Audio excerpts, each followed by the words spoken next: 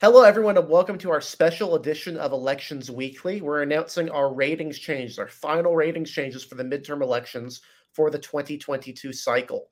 We have moved all of our toss-up ratings into leans Republican or leans Democratic. Those are the only changes we've made. We've not shifted anything else here. This is basically just setting up what we expect is going to happen on tomorrow's midterm elections. Who is going to control Congress? Which gubernatorial offices are going to flip? So let's go right into things here. Going to show you our rating shifts. As you'll notice right here, fairly even balance of both sides. Oh, that's not a good thing for Democrats. This is 10 House shifts for the Republicans and 8 House shifts towards the Democrats, on top of a bunch of statewide races shifting into the leans Republican or leans Democratic category. Let's start out though. Arizona governor, Arizona Senate. We have Arizona governor's race. Leans Republican. We expect Kari Lake to be the winner here. And the Arizona Senate race leans Democratic. Mark Kelly, the incumbent Democrat elected in 2020 in a special election, we expect him to win. So I'll throw it to Joe here. Why are these two different? What's going on? I know you have a lot to say about the governor race and a lot to say about the Senate race here, so let's get into it. Yeah, so the governor's race, obviously it's been a long-standing controversial race here. You have Kari Lake, obviously a controversial candidate, no matter what side of the aisle you're on, has said some controversial things, has very much hyped up the idea that voter fraud has impacted the 2020 elections. And then Katie Hobbs, the Democratic candidate, the current Secretary of State, certainly an interesting run there against Lake, the election denier, against the election official. But Hobbs has come under heavy criticism for how she's run her campaign. I do not think she's been as aggressive as many Democrats would have wanted her to be. She has refused to debate Kari Lake. It's kind of been the one-off here of Lake. Well, Lake is certainly as controversial as candidates like Doug Mastriano. Something that Lake has going for her is that she is significantly more charismatic on TV and in commercials and in person than people like Mastriano, like her. Her opposite, Blake Masters, JD Vance. I could go on and on. But the fact is that right now in the averages, Lake right now does have an advantage. But there's also this, you look at the polling advantage too. There's also kind of a vibes feeling going on here. Gubernatorial elections have always not super, but at least slightly less polarized than federal elections are. We think that for whatever reason, we feel like that the people of Arizona are leaning more towards a Republican governor and a Democratic senator right now. But in this governor's race, Lake has a not sizable but clear advantage that makes us think she's the favorite in this race. We'd be surprised to see her lose, but we wouldn't be so surprised to see her lose. It's only a leans Republican rating, mind you, but we would be slightly surprised to see her lose at this point. We've got the governor race going towards Kari Lake and Republicans. But on the Democratic side, obviously, we've seen some late polling benefit Blake Masters, the Republican candidate. This race has tightened. But in the end, we do still see Mark Kelly, the incumbent Democratic senator, pulling this out. We haven't really seen, we feel like, enough proof that Blake Masters is going to be the candidate to pull this out for Democrats here. For Republicans here, But we don't really see enough proof of that either in the polling or kind of in the noise down below. Again, it's not as uncommon as some would think that states would split their gubernatorial and Senate ticket. That's not as uncommon as some would think. It's hard to necessarily say that's an uncommon thing. And like I said, for whatever reason, the gubernatorial elections, even in this age of massive polarization, still slightly less polarized than our federal elections are. You see more split ticket voting there. See more people willing to go for a Democrat in the Senate and a Republican in their governor's office. You've been seeing that a little bit more often. And again, we just don't see necessarily the environment where we see Masters really being the favorite here. It's just kind of too hard for us to see right now. So we have Kelly as the favorite. Again, slight favorite, but it's enough to say, yes, this is a leans Democratic race. And we see Mark Kelly winning a full term to the United States Senate. Him and that money printer keep going on for the Democrats in Arizona. Yeah, I mean, I basically echo all of that. Blake Masters has seen a late surge, which did give us a bit of pause. We had some discussion about whether we should go out on a limb and shift it to Masters. But the difference here is that surge might have just come too late, and Mark Kelly has had the advantage all cycle, really. And there has been some discussion about whether Blake Masters could get pulled over the line by Kari Lake. And if you see Lake winning by 5 points, that's something you could probably see happening.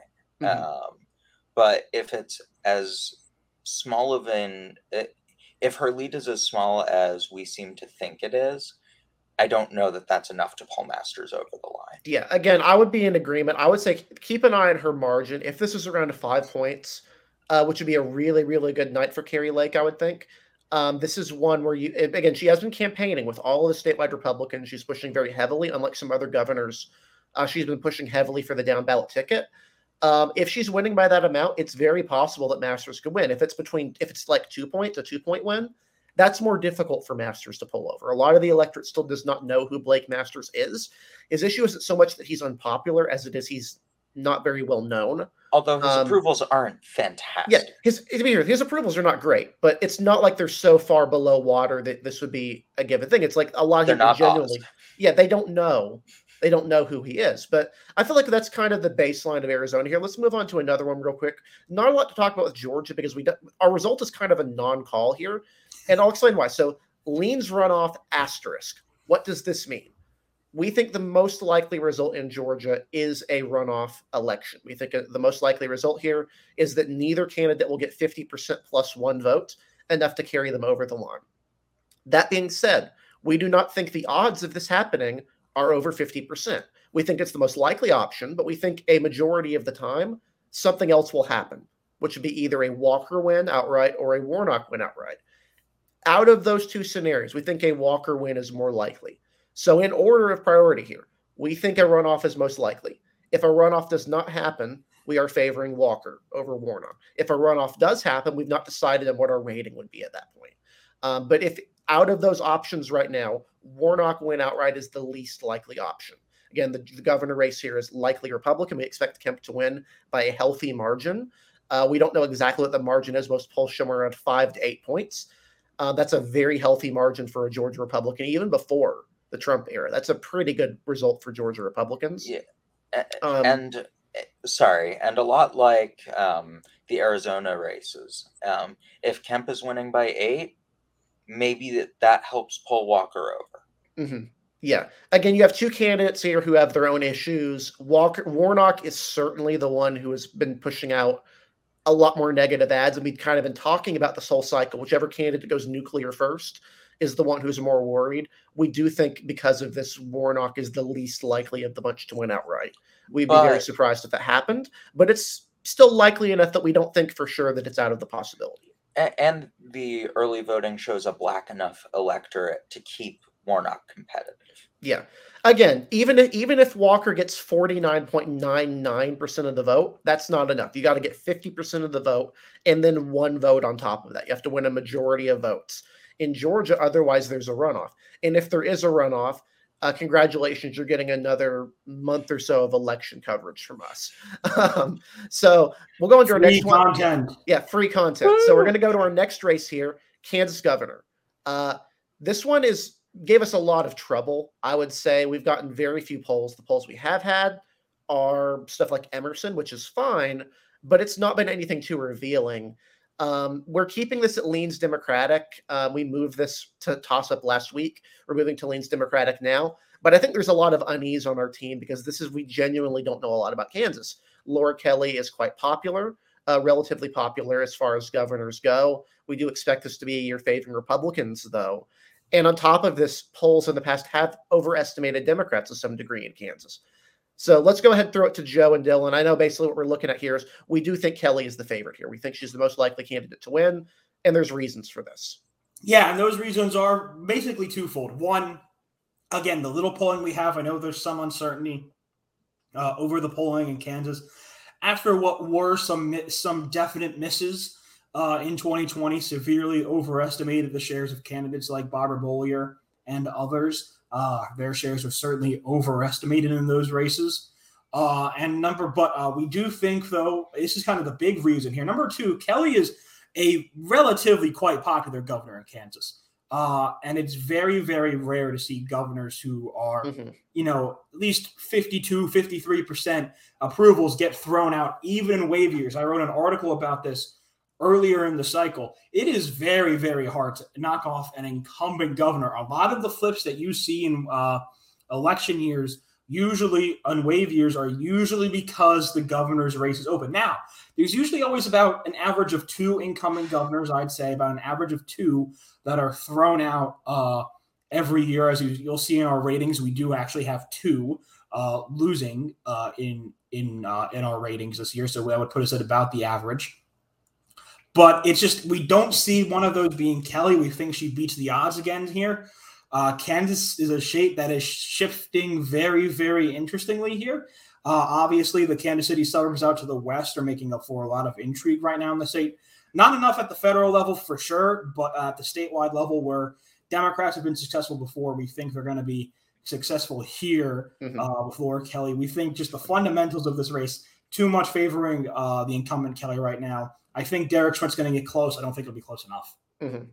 Worth noting, there is a third-party candidate on the ballot, Derek Pyle, who is running as an independent and is taking votes away from Schmidt. This is one factor here as well. Kelly does not need a majority of the vote to win here. If, like polls are indicating, Pyle is taking 3 to 5% of the vote, that is a problem for Schmidt. Yeah, our predictions are only as good as the evidence we're presented with. And in this race, we have not been presented with a lot of evidence in either direction. But I basically echo everything Joe said. Her approvals are good enough. And the gubernatorial race in 2018 was actually fairly close, even though the previous governor, Sam Brownback, had incredibly low approval ratings. So I just don't see this flipping. And if I recall right, her approval ratings, according to Morning Consult, is somewhere in the realm of like 57, 58%. Yeah. You'd have to go back probably to 2006, Bob Ehrlich, to find someone who was as popular as Kelly, who lost. He lost that race in Maryland, which is a very, very blue state, not as blue then as it is now. It did have a Republican governor. It did elect Republicans in 2010 and 2014, or 2014 and 2018, of course. But you have to go back quite a while to find a scenario where a governor who is that popular has lost. Okay, we'll move on to Nevada Senate race here. Not a lot to talk about because we already moved the governor race last week. I think a lot of people already expected this. We do expect the seat to flip to the Republican Party. We expect Adam Laxalt to win this race. There's a question as to whether or not he could underperform Joe Lombardo by enough to make a difference here. We don't think that's the case. We're pretty bullish on Republicans in Nevada in general right now. If you look at our House ratings, we expect Republicans to carry 3 of the 4 seats. So we're expecting a pretty good cycle for Republicans. Obviously, this could change, but I think this is one we're fairly confident about the Nevada Senate race here.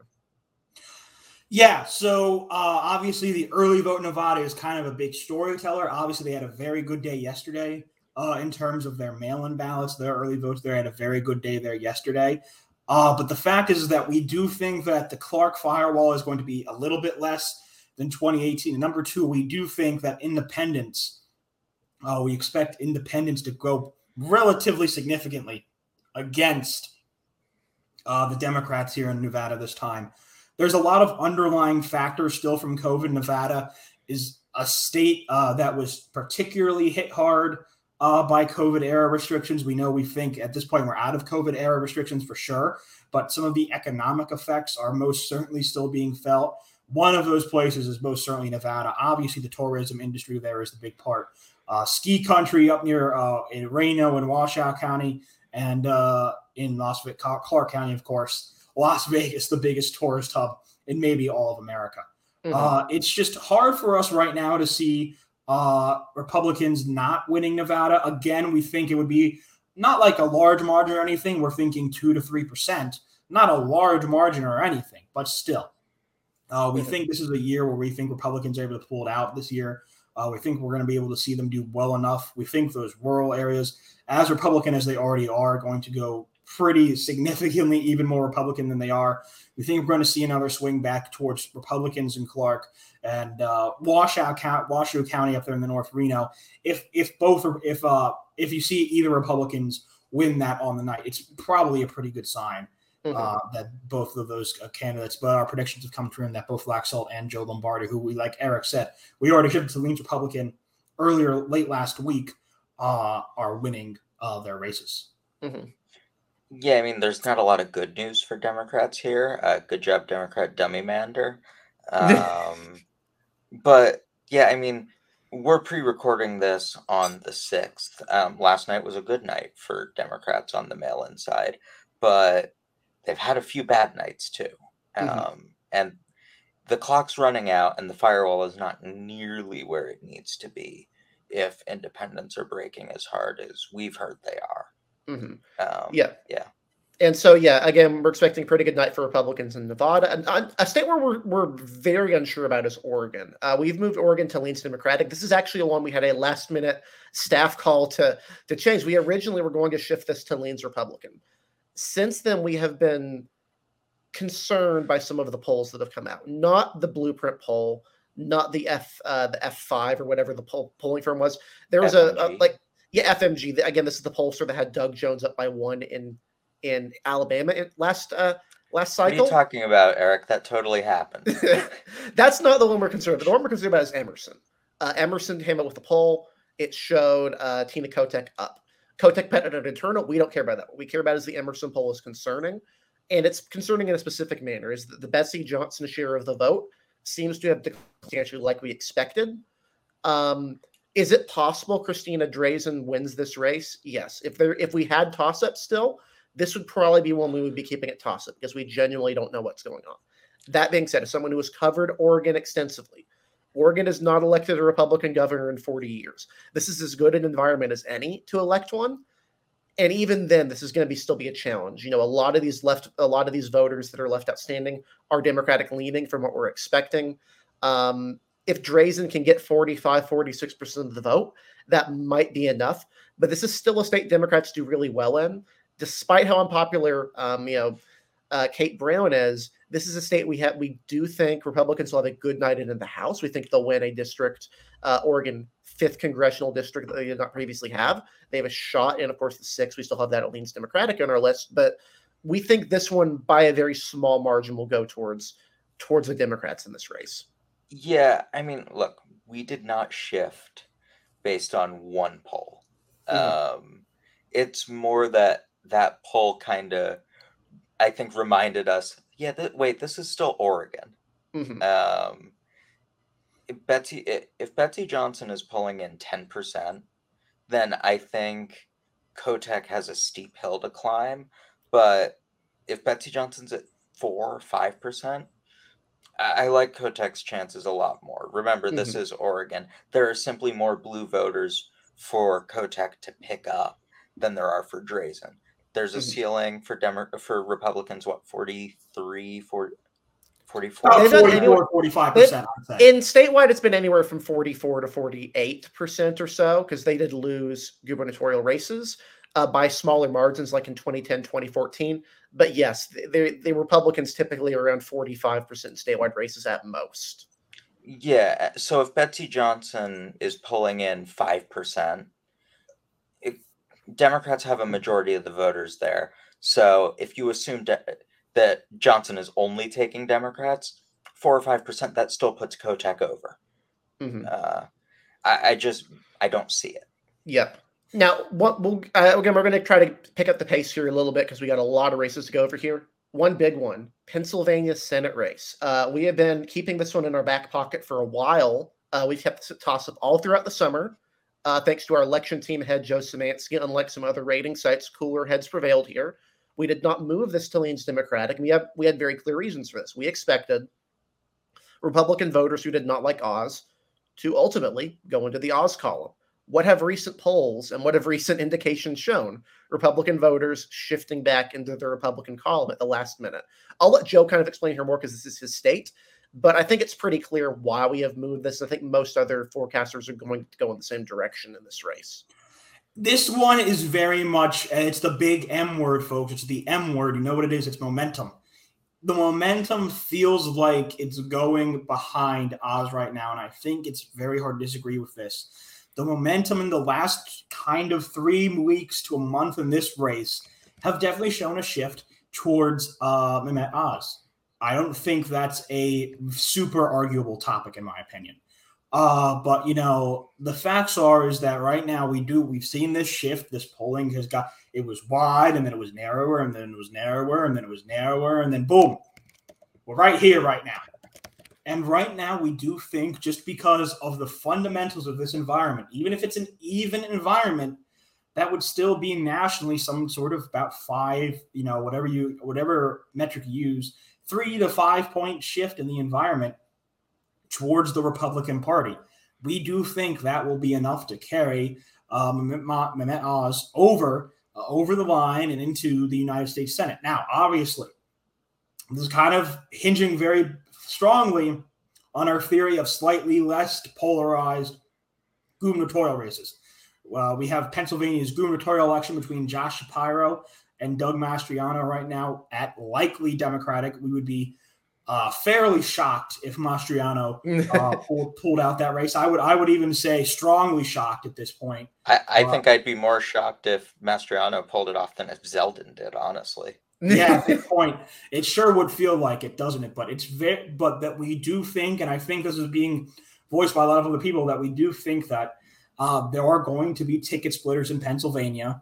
There are people in suburban areas and in certain parts of the state that will leave their ballot blank. They would write someone in, they would vote for Shapiro, and then vote Oz for Senate, just because of kind of the negative atmosphere that has very understandably followed around Doug Mastriano in his general election campaign, because he has done a very poor job of bringing in voters that are not the Republican base. Yeah. Can we even call it a campaign at this point? Like, it's very hard to. Very, very hard to. He's doing a thing. It's not a successful thing. We're not, again, like, no. We have New York at safe Democratic. It would honestly feel more shocking if Doug Mastriano won, because there's been nothing going on with this gubernatorial race for months. And at least Zeldin is campaigning. Yeah, he's campaigning hard. Mastriano is he's not running a very effective campaign. Let's just put it that way, if you can even call it that.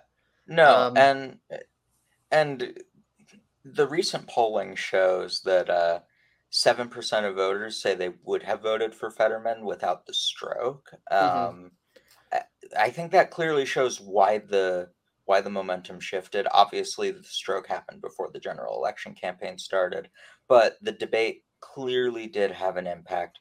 I don't love that, but that's the reality. Mm-hmm. We'll move on to our next one now. This is again one that you could kind of have guessed from our previous ratings. We've had the Senate race in Wisconsin.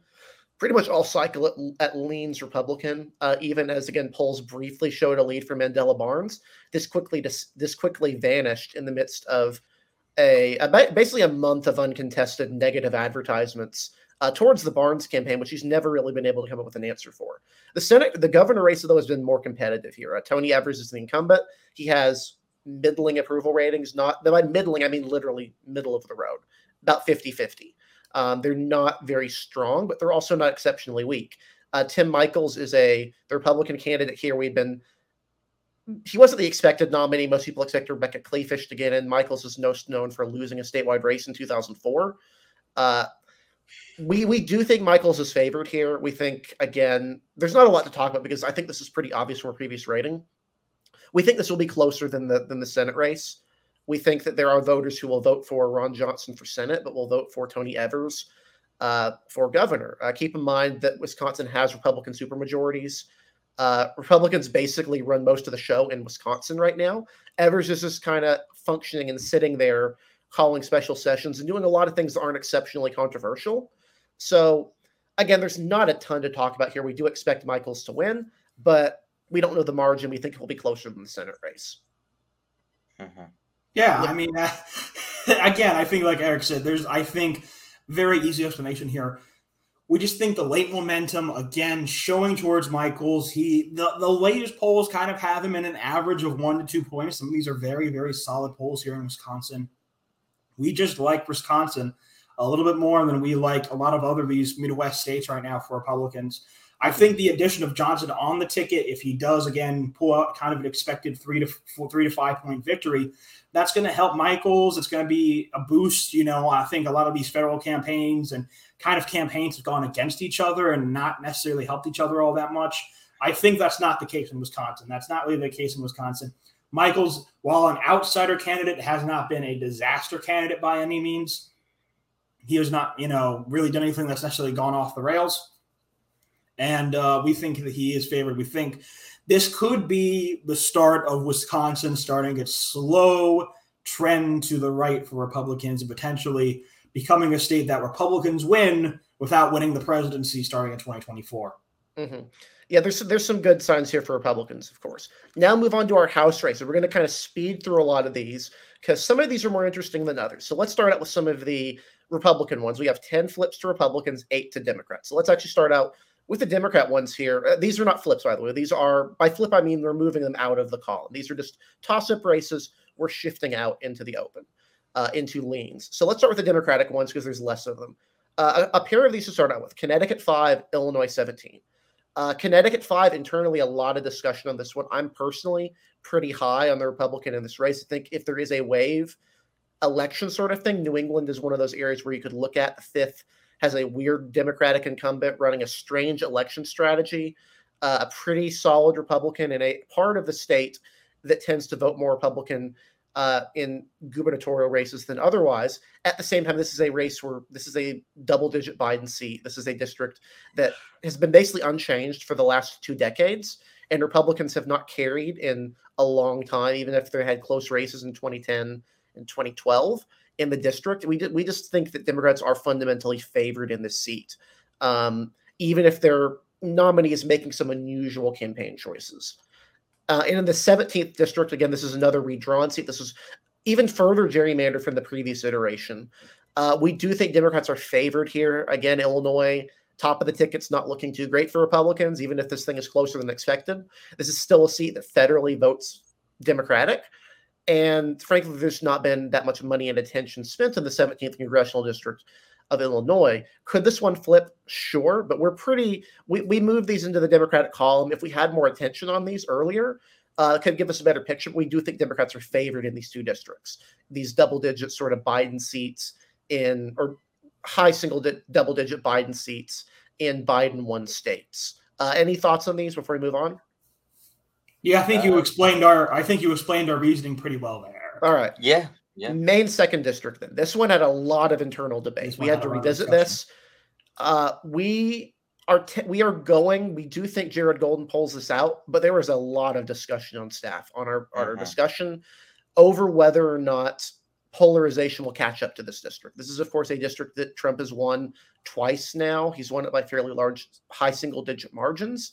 If this is a much more waved Republican year than expected, if this is an even year, that's still a 5-point shift.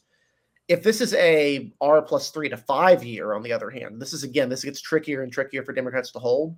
We do think Jared Golden is favored here, but this is one we could easily see if this is bigger than expected, going the other direction. Very white, very rural, working class seat, lots of French-speaking voters in the North even. We do want to preface that we do expect Republican GOP gubernatorial nominee Paul LePage to win this district by a pretty healthy margin. Again, this is a concern for us. This is one of those we would probably be keeping in a toss-up if there was a toss-up column, but we don't do that here. Unlike some websites, we actually call all of our races here at Elections Daily, and we do feel it's best to put our cards on the table and at least give you an idea of where we think this one is going. Golden is about as good of a Democrat as can fit this district.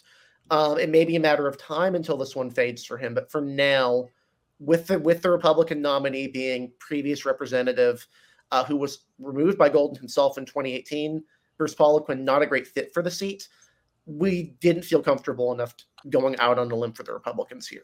Yeah, and there's really no there's no polling that suggests Poliquin is up. All the polling shows Golden up by a small margin, sure, but by enough, and with the independent being left-leaning along with ranked choice voting, I think it's pretty I think it's fair to say Golden is favored, even if this could flip. There was a lot of debate, though. Yep. Again, this is something we thought about. We're still debating about. I'm unsure about this one personally. I know we've had a big discussion on this, but this is where we're setting it down at. Two other Democratic ones in the Midwest: Michigan's 8th district, Minnesota's 2nd district. We do have Michigan's 8th district. Dan Kildee, we think he'll win another term here. This is again one of those borrowed time Democratic seats. This is the Tri-Cities area, Flint, Michigan. Going up into some of those other areas in the northern, in outside of the finger or outside the mitten, the mitten, the finger portion of the mitten, kind of stretching up the coast. We do think Kildee holds it out here, but this is again one of those next cycle or a cycle beyond that. This gets harder and harder for Democrats to hold, and that's not necessarily because of trends as much as it is that Flint, the very heavily black, very heavily Democratic city in this area, and its outer suburbs are bleeding population currently. It's kind of more like Indiana's first, where not necessarily that it's necessarily always trends as much as it is, man, the Democratic vote in this district is either dying off or leaving back towards more urban areas and more urban cities. That's kind of what's happening here. Michigan's 8th. That's kind of why it's on borrowed time here. You could say the same for Saginaw as well up in the north. Yeah, and it's worth noting, again, we do think Kildee is a pretty strong incumbent, much stronger than we think. Again, we have Indiana 1 going the other way. We'll explain why. We do think Kildee has a pretty strong incumbent appeal in this seat. Minnesota's 2nd district, this is one where, again, we had a lot of discussion on this one. It's a closer than expected seat down ballot. Angie Craig does not perform better than the top of the ticket. On the other hand, Republicans have a pretty high ceiling in this, or low ceiling in the seat. Jason Lewis won this district a couple of times with fairly small percentages of the vote. Republicans basically always rely on the Legal Marijuana Now Party candidate to win the district. And for the second cycle in a row, the Legal Marijuana Now Party candidate has died during the election. I have joked. Sounds like a curse to me. Yeah, I have joked that being the Legal Marijuana Now Party candidate in the 2nd district of Minnesota is probably the deadliest job in the country at this point. A facetious argument, but we don't think that the Republican candidate, we think Tyler Kistner is a good nominee. He's a good nominee for the seat. But even with Craig being a little bit of an underperformer, Democrats are doing well in Minnesota statewide. We have that governor race that likely Democratic. This is still a district that voted for Joe Biden by, I believe, about 7 to 8 percentage points. So pretty strong seat for Democrats.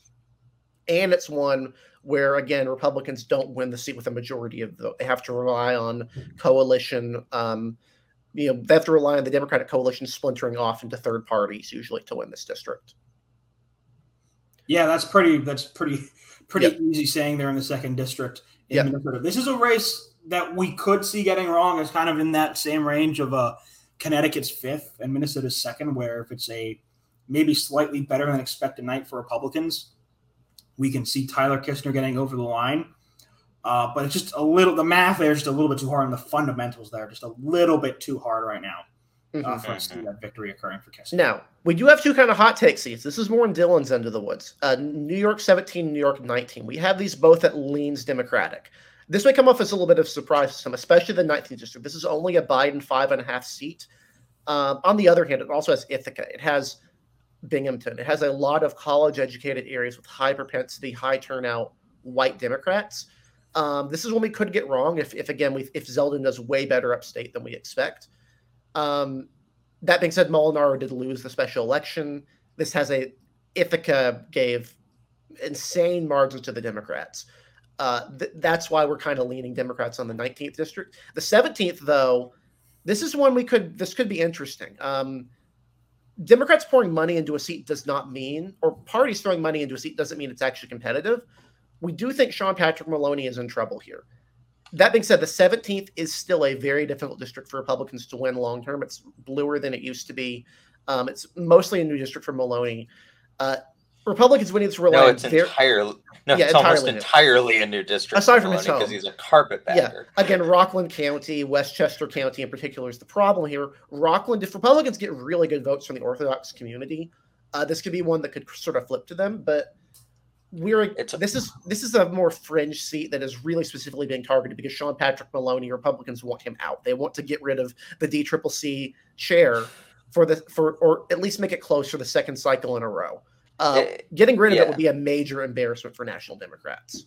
It's almost like nominating a candidate who has no relationship with the Jewish community in the district and kicking out one who does is a bad idea. Who would have guessed? Who would have guessed? Yes, you're absolutely right. We think this is closer than expected. We do. Again, this is when we could see flipping. We could see a lot of upstate looking a little bit different if Zeldin really does manage to overperform. If it's a bigger wave than we expect. For right now, though, we do favor Democrats here. Finally, on our Democratic column, Oregon's 6th congressional district. We don't think we had this move to toss up. We're moving it back to leans Democratic. This is when the Republican nominee is flawed. The Democratic nominee is spending money. We think this will be close, but we are leaning Democrats. This is a double-digit Biden seat. If Drazen wins, she should be carrying this district. But again, we don't think Drazen is winning. And this is Oregon. This is still a very difficult state for Republicans to compete in. And on top of it, the Democratic nominee is not out of step with the district in this one. No.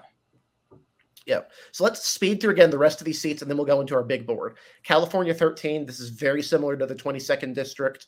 This is an open district, very heavily Hispanic. This one, unlike the 22nd, this one's probably going to vote for the Republicans in the gubernatorial race. We do expect Republicans to carry the 13th district in California. Indiana 1st congressional district. Low. This is like very similar what Joe was saying with the 8th. This is even more concerning for Democrats because they're bleeding 4 to 5 percentage points in election in this seat. Republicans have a good candidate here, Jennifer Ruth Green. Frank Mervan is new to the district. His family name is known here, but he is not especially entrenched in the seat. And on top of it, this is just a major, major trend to Republicans. If turnout is lower here, and we expect it to be lower among the African-American community in Gary, this is a seat Republicans would be expected to carry, and we expect them to carry it. We do expect Republicans to flip the 1st district. One we had a little bit of debate on was the 7th district, Elisa Slotkin's seat in central Michigan. This is a very, very narrow marginal seat, voted for John James by about a point, by about, I think, a fraction of a percentage point, voted for Biden by about a point. And then votes a little bit less than a point below the statewide total in like the gubernatorial races in 2018 and a bunch of other races. Slotkin is good. We think Slotkin is a pretty good Democrat for the seat. But even in a 5-point shift, an even year like some people really want to think this thing is going to be, this is still a seat that you would expect to be flipping or on the verge of flipping. I mean, do we think Slotkin is that good of a nominee to overcome that? Ultimately, we don't. I know there's some discussion on this. I want to kind of throw it out there to kind of give more of our thoughts here, especially to Dylan. But this is a seat where we do think just on environment alone, Republicans have a very, very good shot at picking it up, and that's why we moved it to leans Republican. Yeah, I flipped my vote on this. I was thinking this should be a leans Democratic seat, but the environment is just it's not there. There's been some evidence that this is going to be a relatively even year, but like you said, even then this is a seat you would expect to flip. I do think Slotkin is a slightly better candidate than I think we're giving her credit for, but I don't know. I was very mixed on this one. Mm-hmm. Yeah, we had a lot of mixed thoughts in this one. Nevada 1st, pretty boring seat overall.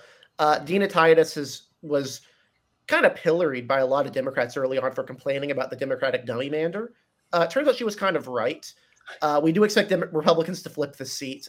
We only expect, I think the 4th district is the only one we have Democrats expected to hold, ironically with the weakest of the bunch of the Democrats, Stephen Horsford, who suffered from a bunch of scandals relating to his personal life, but as the safest Democratic seat of the bunch. This is still a Biden high single-digit seat, but Titus is struggling here. There's a poll, Emerson poll, showed Republicans up by big in this seat. We do think this is one that will go to the Republicans in the long run. Yeah. 2 Ohio seats here, Ohio 1, Ohio 9. Ohio 1, we've been debating for a while. Ohio 9 as well. For a while, it looked like Vance be substantially underperforming Trump. I think most of us expect a marginal underperformance at worst from Vance. Not enough to put these seats at risk. The 1st, of course, will be won by DeWine by a large margin. Mike DeWine, the governor of Ohio. And then the 9th is, again, this Trump trending seat with a lot of blood red areas. Even though J.R. Majewski is a horrendous candidate with a lot of personal flaws, you could easily see an Ed Durr scenario here where there's not a lot of money spent. I don't know why I haven't compared this race to T.J. Cox and Valdow in 2018. Honestly, yeah, that's a really good comparison. I don't know. The Ed Durr one is funnier. Yeah. Yeah, TJ Cox is not as funny as Ed Dorr. But yeah, you're right. The Republican is flawed here. This is also a seat that voted for Trump by 4, is trending Republican, has voted Republican in most elections if you look back at it. We think Marcy Kaptur is that great of a candidate to hold against that wave. We ultimately don't. She's good, but she's not faced a competitive election here in a long, long time. Yeah, I do not agree with this flip. I understand the logic. I do think both the flaws with Majewski and Captor being a very entrenched incumbent will keep her in. Um, and yes, Majewski is horrible. I mean, we've all seen the rap video. We have. And I think there's a reason the NRCC triaged this seat. And I don't think it was because Majewski did something they found objectionable. They supported Donald Trump for 4 years. Yeah, this is when we could easily see flipping, in other words, if we're wrong about the fundamentals here. If we're wrong that voters are willing to overlook Majewski's many, many, many flaws as a candidate. Finally, 4 more Republicans. We'll zoom through these. Pennsylvania 8, Pennsylvania 17. We expect Republicans to win Pennsylvania. We expect Republicans to win both of these seats. Matt Cartwright's seat became redder or bluer in redistricting. That being said, we don't think he has enough to get over this line of the Scranton-based seat, even with these new additions. This is if we're even year 5-point shift. This is like a +8 at the top of the ballot. That's a big stretch to hold on to, especially in something that could be worse than that. I did vote for Leans D on this one as well. Same reason as Ohio 9, although the Republican is not as bad as Majewski. No, it's not. The 17th is the 17th district. Again, this is actually a bluer seat. This is voted for Biden by a couple points. Has generally been more Democratic, but again, we expect Republicans to do well in Pennsylvania. We expect them to carry the seat. This is the sort of district you would expect to flip in an election where Republicans are gaining a lot of points off of 2020. Finally, 2 more for you. These are blue seats here. Rhode Island 2nd, Washington 8. Rhode Island 2nd is one we could easily see going wrong. If all the polls here were wrong, and again, none of them showed the Democrat up this entire cycle. None of the polls have shown the Democrat here up over Alan Fung. We'll admit we're wrong. That being said, looking at this, Fung has his own personal strong brand in the district.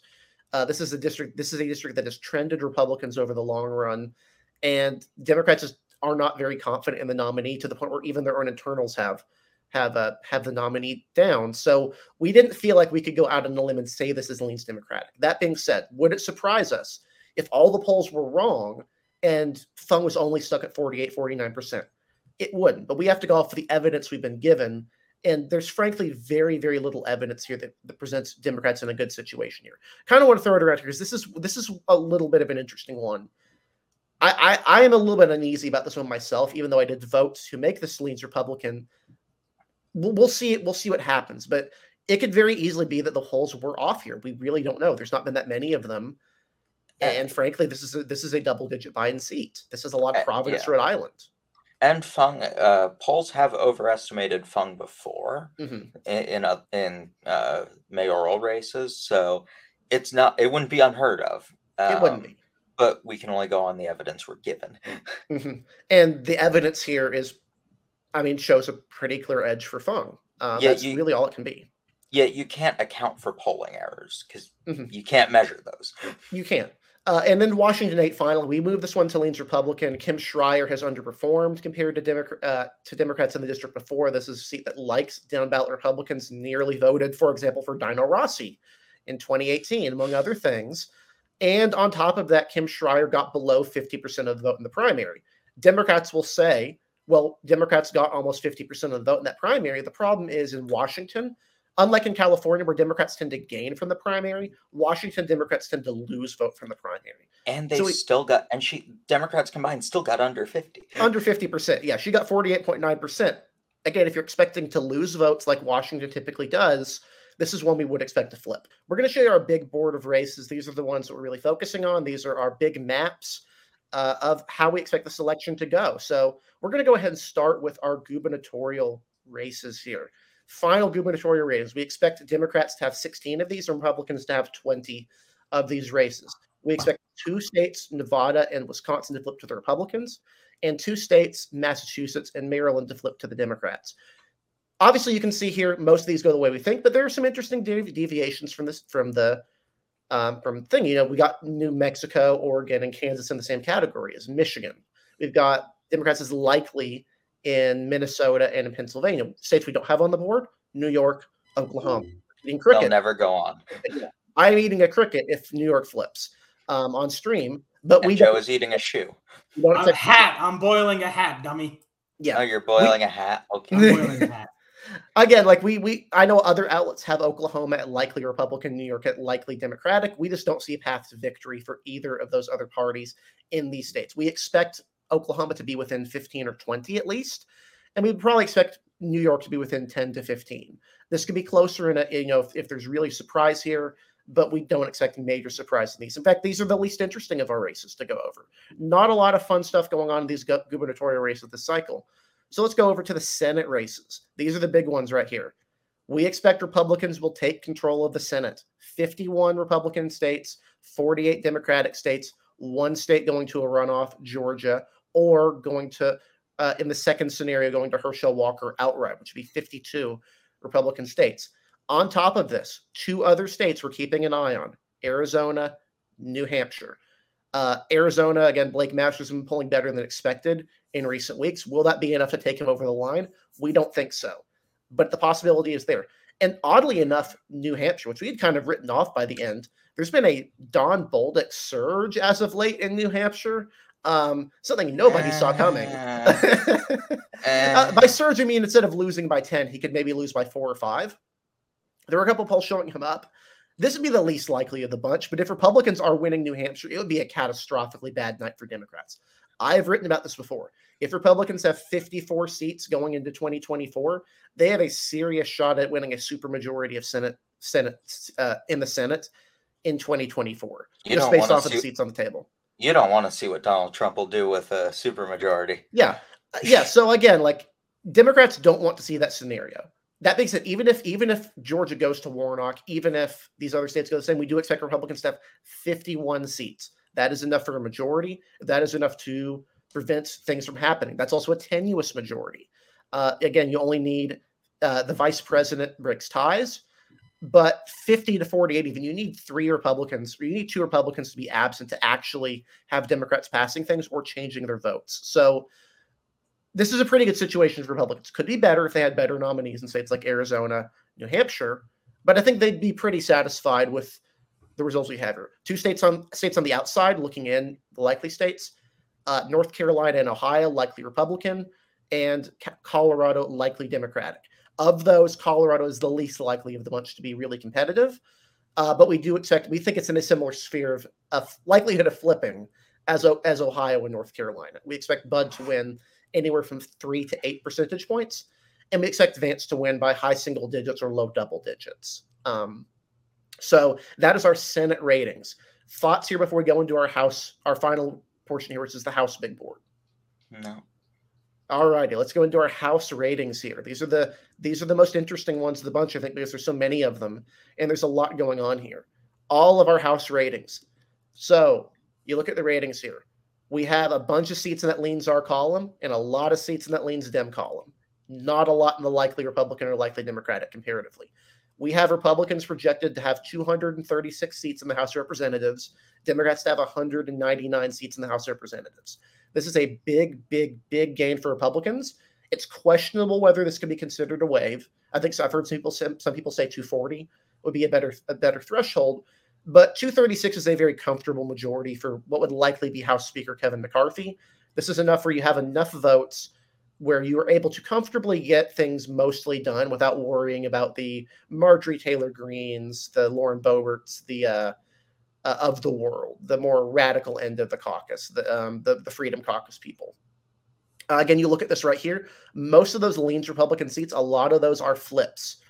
Look at the colors that are shaded are the type of seat that it is right now.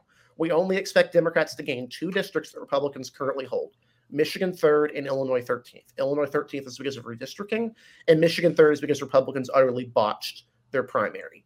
On top of that, we have Oregon 6, which is a new district. The Republicans are expected Democrats are expected to win. Colorado 8, the new district Republicans are expected to win. In North Carolina 13th, in previous versions, it had been marked as a new seat. I have marked it as Republican because Republicans already hold the 13th district, and the 14th is technically the new one. But again, out of the new seats, only 2 of these are on the board across the entire country, these new districts. On top of that, we have more for comparison here. We have more seats going more Democratic held seats going likely Republican than we have leans Democratic seats that were already held by a Republican. We have 4 likely Republican seats: Arizona 2, Arizona 6, Texas 15, Wisconsin 3 that are already held by Democrats. So bad news if you're a Democrat. We also expect Republicans to win all 3 seats in the Rio Grande Valley. On the other hand, we expect Democrats to win 17, 18, 19 in New York, kind of holding on to their Hudson Valley majority right now. So before we close off here, let's go to the panel here. What do you think about these House ratings? What do you personally kind of disagree with, agree with? I know I have some stuff I want to say that is kind of out on a limb, but I want to hear from you guys. What are you thinking here? Does this sound the right threshold, 236 to 199? I think broadly, even if the districts are off, this is a fairly reasonable projection. This would put Republicans at about 23 seat gains. They currently hold 213 seats in the United States House of Representatives. We currently have Republicans gaining 23 seats, which puts it about what I would say my gap is. I would say I expect Republicans to take anywhere from 20 to 30 seats personally. So this is right in that margin for us here. This is about some of the seats I think I agree could be off. Maybe the Central Valley in California is not as good, but maybe the Hudson Valley in New York is a little bit better for Republicans, and that offsets each other. We could see, same could be said maybe that, again, Central Valley is not as good, but maybe Northeast is, and maybe Connecticut 5 flips along with some of these Northeast seats that we could see flipping here too. It'll be a very interesting night. It's going to be a long night. We're prepared. We're so excited to be with you guys all night on Tuesday night, tomorrow night. I can't believe it's already here. It's been a long cycle. It sure feels like it, but we are ready to go here. I'm very excited. I know these 2 guys are very excited. We're going to have a full 6-person panel we plan for on Tuesday night, including Kraz Reinich, Jacob Walters, and Adam Trencher. You'll find us here. You'll find us live, and you'll find us ready to go. We're so excited to be here with you guys, and we'll see what happens. We're ready to go and finally count some votes. Yeah, I'm basically at the same. I think my map is 201, 234. Very excited for Tuesday. Very excited to start the 2024 presidential primary. Yeah, that we can say. But again, just for those who are watching in the audio podcast version, I'll go ahead and explain numerically our totals. 164 safe Democratic, 15 likely Democratic, 20 leans Democratic, 199 total. Republican side, 194 safe Republican, 12 likely Republican, 30 leans Republican. That's 236 on the whole. One more question for you guys. Out of all of these ratings here, if you could flip one district from our ratings, what would it be? If you could change one of these things, which is your projection to go against our predictions, the most likely seat to go against what we projected? Pennsylvania 8, either Pennsylvania 8 or or Ohio 9. Minnesota 2nd. Good choice. I would say for me, it'd probably be either Connecticut 5 or Alaska at large. I know I am very much in an island here. I am a lot less bullish on Peltola than others, and I'll explain why on the stream. I do expect her to win, but I would be shocked if she gets over 50% of the total votes, including voided ballots. I think that's going to be a lot closer than a lot of people are expecting. But the fifth of Connecticut is one I'm really interested in seeing, because if there is a wave in New England, this would be where you would expect seats like this to start flipping. I'm surprised your choice wasn't New York 19. Yeah, New York 19. I wouldn't be shocked if it flips, but I do think there is a reason we have it. I am kind of persuaded somewhat by the college-educated voters argument, by Ithaca, by Binghamton, by these other high-propensity turnout areas for Democrats that will turn out more in midterms than comparable areas throughout the rest of the state, like in Long Island, for example. But yeah, with that is the conclusion of our episode here. These are all of our ratings. Again, for those who are just to conclude here, we expect Republicans to win control of the Senate with 51 seats, potentially 52. if Walker does win, that does avoid a runoff here. We expect Republicans to have a majority gain of 23 districts in the House, 236 to 199. And they expect Republicans to gain 2 governor's races and lose 2 governor races to the Democratic Party. With that, thank you guys for listening and watching. We really appreciate all of your support. Be sure to like and subscribe to our channel. You'll want to be here tomorrow. We have live election coverage starting at 6 o'clock. You can go to electionsdaily.com. We have all of the ratings for you. We have big maps of the results that come in, courtesy of Decision Desk HQ, who supply our data and corporate overlords, as you might call them. We have all of that on the website. We have our YouTube link there as well. You can watch us on Twitch, of course. Wherever you're at, feel free to like and subscribe. It really does help what we're doing. We'll also probably be answering some questions throughout the night, so be sure to give us those, interact with the chat, and all of that as well. But with that, again, thank you guys so much for watching. We'll be here tomorrow at 6 o'clock. But with that, have a great night, and we'll see you tomorrow.